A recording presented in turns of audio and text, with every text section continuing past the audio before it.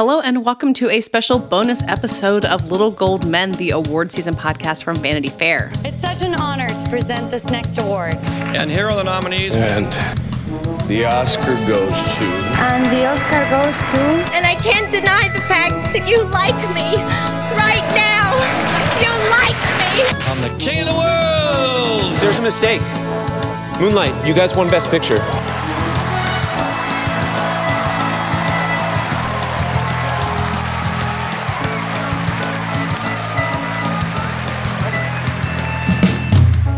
I'm Katie Rich, the deputy editor of VanityFair.com, and I'm here to share as a special bonus episode an interview that our own Johanna Desta did with Joey King, who is the star of the Hulu series, The Act. Joey's been an actress since she was a child, but really had this breakthrough moment on The Act, playing Gypsy Rose Blanchard, who is a real woman who was treated by her mother as if she had these debilitating diseases that it turned out she didn't have. Patricia Arquette plays her mother. You might have seen her on the cover of our most recent Emmys special issue, and that story is online. So Johanna talked to Joey about the process of getting into this really unique character who had this really specific, strange voice, who spent most of her life in a wheelchair, and how this young woman who, you know, is healthy and strong really turned herself into this character. It's a really fascinating interview. The Act is a fascinating series. So we hope you enjoy this conversation with Joey King. I'll just start with, like, how are you? Has this been just a crazy journey, like, with everything going on with The Act right now? Yeah, oh my God, crazy is an understatement. But yeah, absolutely. It's been crazy, overwhelming in the best way possible. In the past couple months, I felt things I didn't even know I could feel, you know? I'm just so excited about it all. Yeah, this is like a huge shift from the types of things that you've done before. And one thing I was curious about was this something that you were kind of seeking out? Were you looking to do something darker or something more true crime? Like, how did this happen? How did this happen? How did this happen? How did we all get here?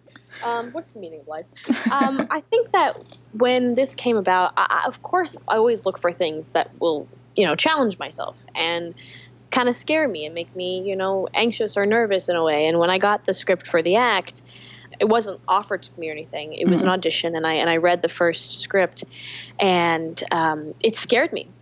It scared me not in the way that, oh, this is a scary show. It was, yeah, very scary subject matter, but it scared me in a way of, you know, could I actually be able to do this, and could I do it well? And that's how I knew it was something that I wanted really badly.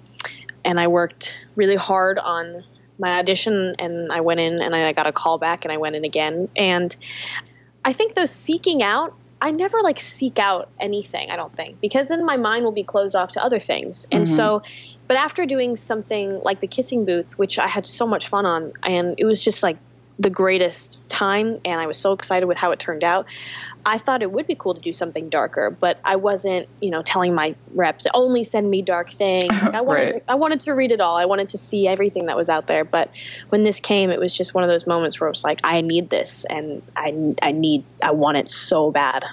When you say that you were, like, preparing for the audition, I'm curious about, like, the work that goes into that. So what were you doing to sort of prepare yourself to become Gypsy Rose? Well, it was hard because in the audition, they didn't want any of the actresses auditioning to do the voice of Gypsy Rose. And so I was kind of I thought that's a little bit of a challenge, because I know that if I worked hard enough on it, I could get there, even though I didn't have that much time from the time I got the audition to the time I actually had to go in and audition. So that was a bit of a challenge for me, but I had to kind of get over that and just kind of doing the research online of things that were already there. But I also didn't want to seem like I was trying to mock or imitate.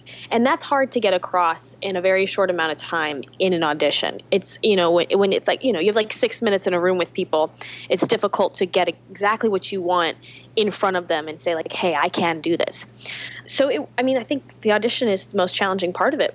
What's half the battle, really. And, you know, your whole, you know, the whole thing just depends on those 6 minutes in there, or however, it's just a very short amount of time. So doing the research for it, of course, I watched the documentary, read the BuzzFeed article, and just started looking at any article I could find, any interviews I could find. But the big challenge was, how do I do this without doing her voice? And I don't even know how I did it, man. It was like, I was so scared when I went in. Were you familiar with the story before getting the script? I had heard of the story, but I didn't know much about it. But I did know of Gypsy and Dee Dee. But it wasn't until I got the audition that I really started to do the research and find an overwhelming amount of information on them. Yeah. Were you like a true crime person at all beforehand? Yeah. I mean, come on, right? Like, of course. It's weird. Why do we like it? You know? And it's one of those things that after doing the act, I kind of have tried to answer that in a way. It's hard to answer though, but I mean, people really like true crime, and I'm one of them. It's interesting to try and get inside the mind of a criminal. I want to talk about just sort of like the chronological journey that you took to become this character, and I'm really curious about the physicality. We talked a little bit about the voice already, but how did you start preparing yourself for the physicality of what you were going to have to do? Well, I remember when I first, when I got the offer to do the role, I immediately started, again, going online and finding any videos I could of her, any footage at all, and I rewatched the documentary, I think no less than 15 times.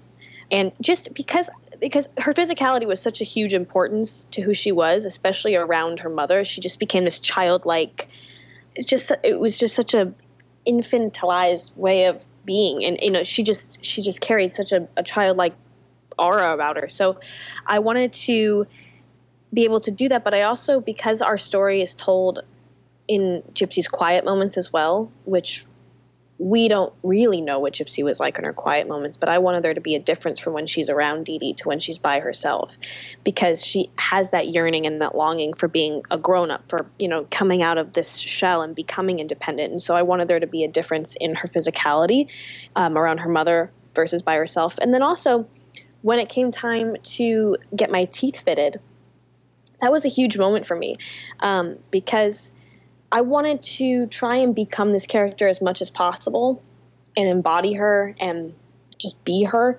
So when I first had my fitting for the fake teeth, that was really one of those moments where I was like, wow, okay, this is really happening. I'm very excited to play this character. This is going to be and myself physically. And that was something that scared me and I was really excited for. And then I shaved my head and just all these things, but, you know, doing practice in the wheelchair, getting really good at that, because Gypsy was in a wheelchair her whole life. She would know how to maneuver that thing without any problem. So just small things like that, every small little bit, and, you know, every pass through the scripts, everything, it just all helps get into, you know, that character. But I have to say, the amount of preparation that I did, the amount of work I did on the voice, the amount of work I did on the character, the amount of physical work I did, and, you know, things that I tried to do to embody her, it all is so important. But there's nothing like being on set.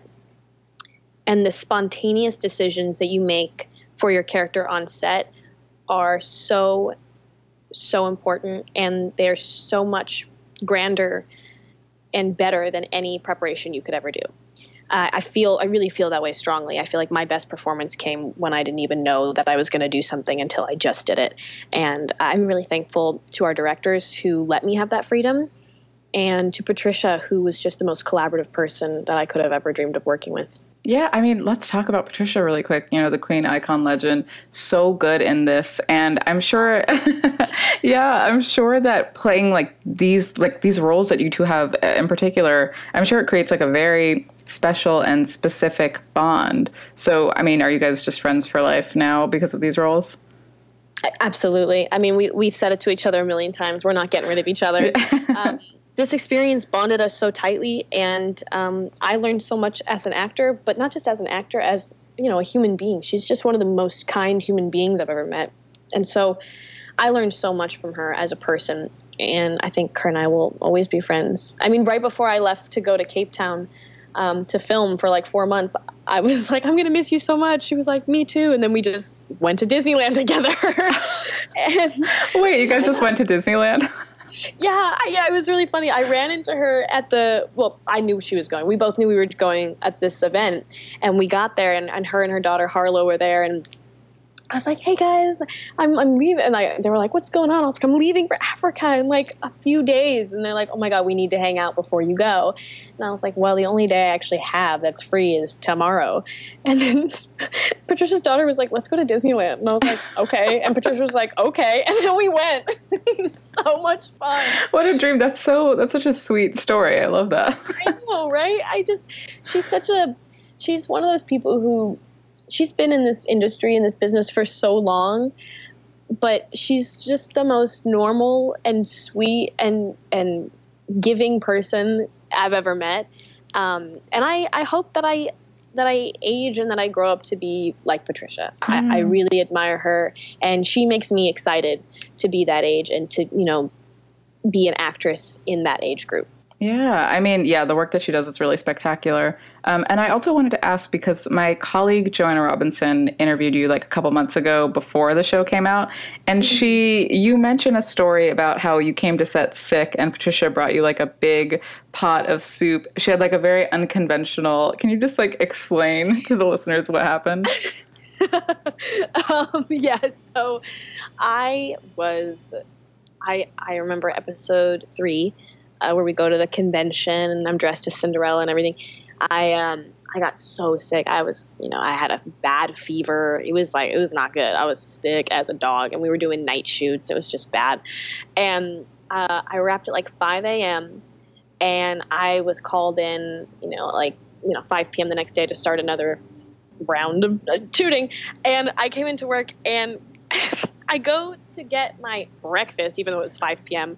At catering, and they're like, oh, we have an entire pot of soup for you that Patricia made last night at like 6 a.m. after she wrapped. And I was like, what? That's so sweet. What kind of soup was it? We wrapped at 5. It was like chicken soup with ginger and butternut and God. It was so like gourmet, and I was so touched, and it was so sweet. And she just was running around all day making sure that the medic knew where I was, and that I had my ibuprofen to break my fever. Like, she was just running around. Like, it was so sweet. She really, really did take care of me on that set. You guys, I mean, you really just became like the mother and daughter, like, and had that bond in that way. But in a very healthy way. Right. Not like the show, but in like a good, healthy, normal way. She got sick recently. She got really sick recently too, and I felt so bad. So I postmated her ice cream. But then my stupid ass did not I was like, yeah, she's got a really bad cough. Send her something cold. Ugh. So she makes me chicken soup, and I send her like salt and straw, which was just not the best move. But I mean, I was thinking of her. Yeah.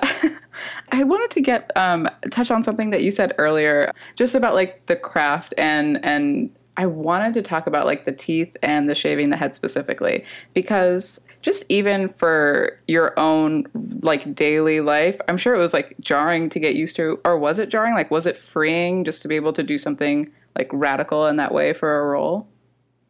No, for sure. I think it was freeing. I felt the most confident I've ever felt. And the most scared at the same time. You know what I mean? It was one of those roles where it was just so complex, and there was so much to do, and there was so much to consider in every single frame of playing Gypsy, that there's so much I wanted to convey on camera. And so as much as it was one of those things that I was nervous about doing it, I was, scared that it wouldn't come across, but I was at the same time the most confident I've ever been in playing a role, in being able to transform like that. I felt so excited that I was given the opportunity just to become a different person. It's an actor's dream, to just be able to embody someone else fully.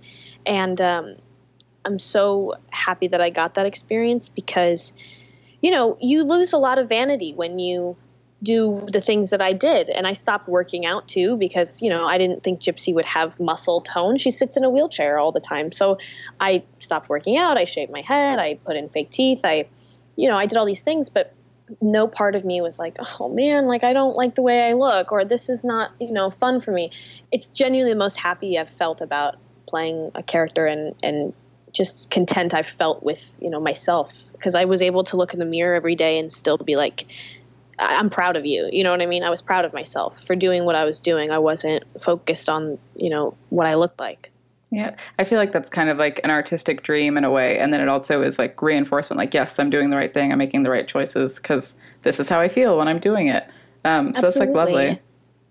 Yeah, and shaving my head, it was one of those things. It was my third time doing it, but this is, my first time as an adult doing it. And so looking in the mirror, being able to fully say, like, you're beautiful without your hair, and just meaning it when I said it to myself. It's something that I was really happy I was able to do, because it was not about the look. It was just about how I felt, and I was still the same person, and I was still very happy doing what I was doing what I loved, doing what I dreamed of doing. And so I was just happy, and that's all I could ever ask for. One thing I did want to talk about as well is, the story it's based on a true story. It's about Gypsy.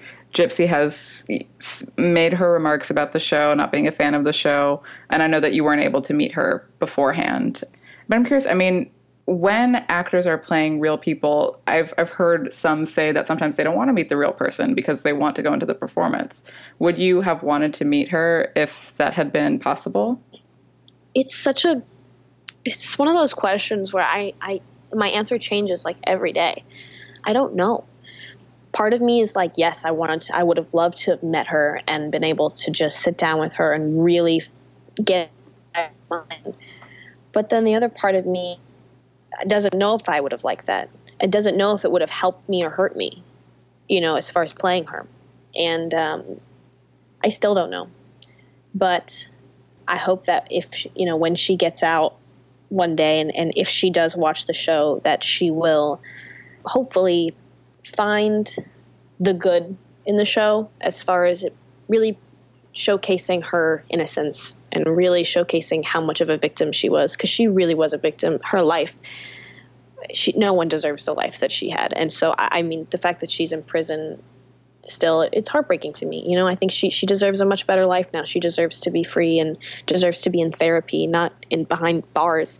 So I hope she knows how much I respect her story and how much truth I wanted to bring to it. At the end of a really intense project like this, did you find yourself doing things to sort of get back into being Joey, or was there not like some big process to like shake the character off in that way?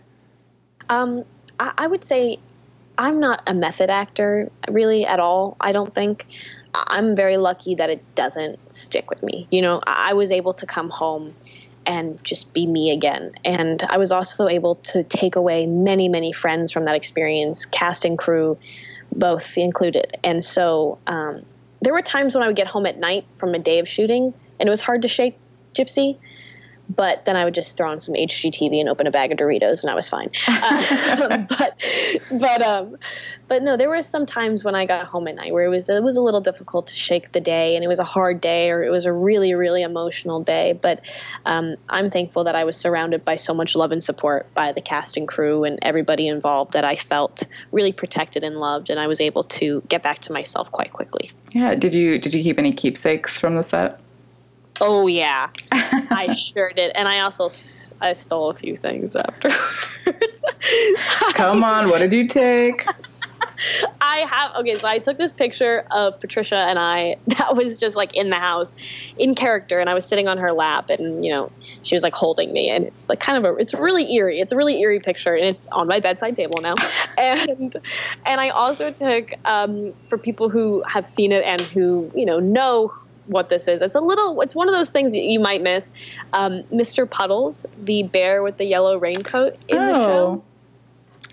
He has a little close-up in episode 8, and it's very disturbing. Anyway, so he was the talk of the town with the crew of who was going to get Mr. Puddles, So I broke into the prop room at Wrap on the last day. I scaled the fence. The fence. Yeah, there was like a chain link fence around the prop room because everyone knew, like, everyone wanted to take something from the show. Oh my gosh, yeah. Everyone was like gone. Everyone was like, celebrating in, the other room. I like scaled the prop fence. I took Mr. Puddles. Well, I guess, yeah, you're done with this now. You're on this journey post the act. What else is next for you? Life post the act. Oh, so sad. No, it's true, actually. I did kind of go into a little bit of like post-show depression after we filmed. It was one of those, the show took so much of my energy and so much focus and so much of my heart, because I just miss everybody so much that worked on it. And I just kind of slipped into this like sad state of mind for a while. So that was hard to shake. I wasn't stuck in Gypsy, but I was having a hard time shaking this heavy cloud over me after we wrapped, because I just felt so much love on that show.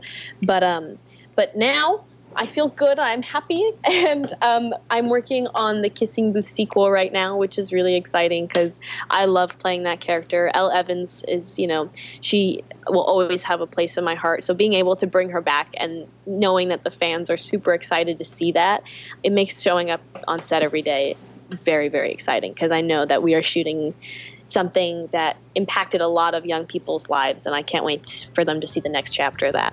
But okay, well, this has been so great chatting with you, Joey. Thanks so much. Thank you so much. It was so fun talking with you. That does it for this special bonus episode. We'll have another regular episode later this week. In the meantime, find us all on VanityFair.com and on Twitter @LittleGoldMen. This episode was edited and produced by Brett Fuchs.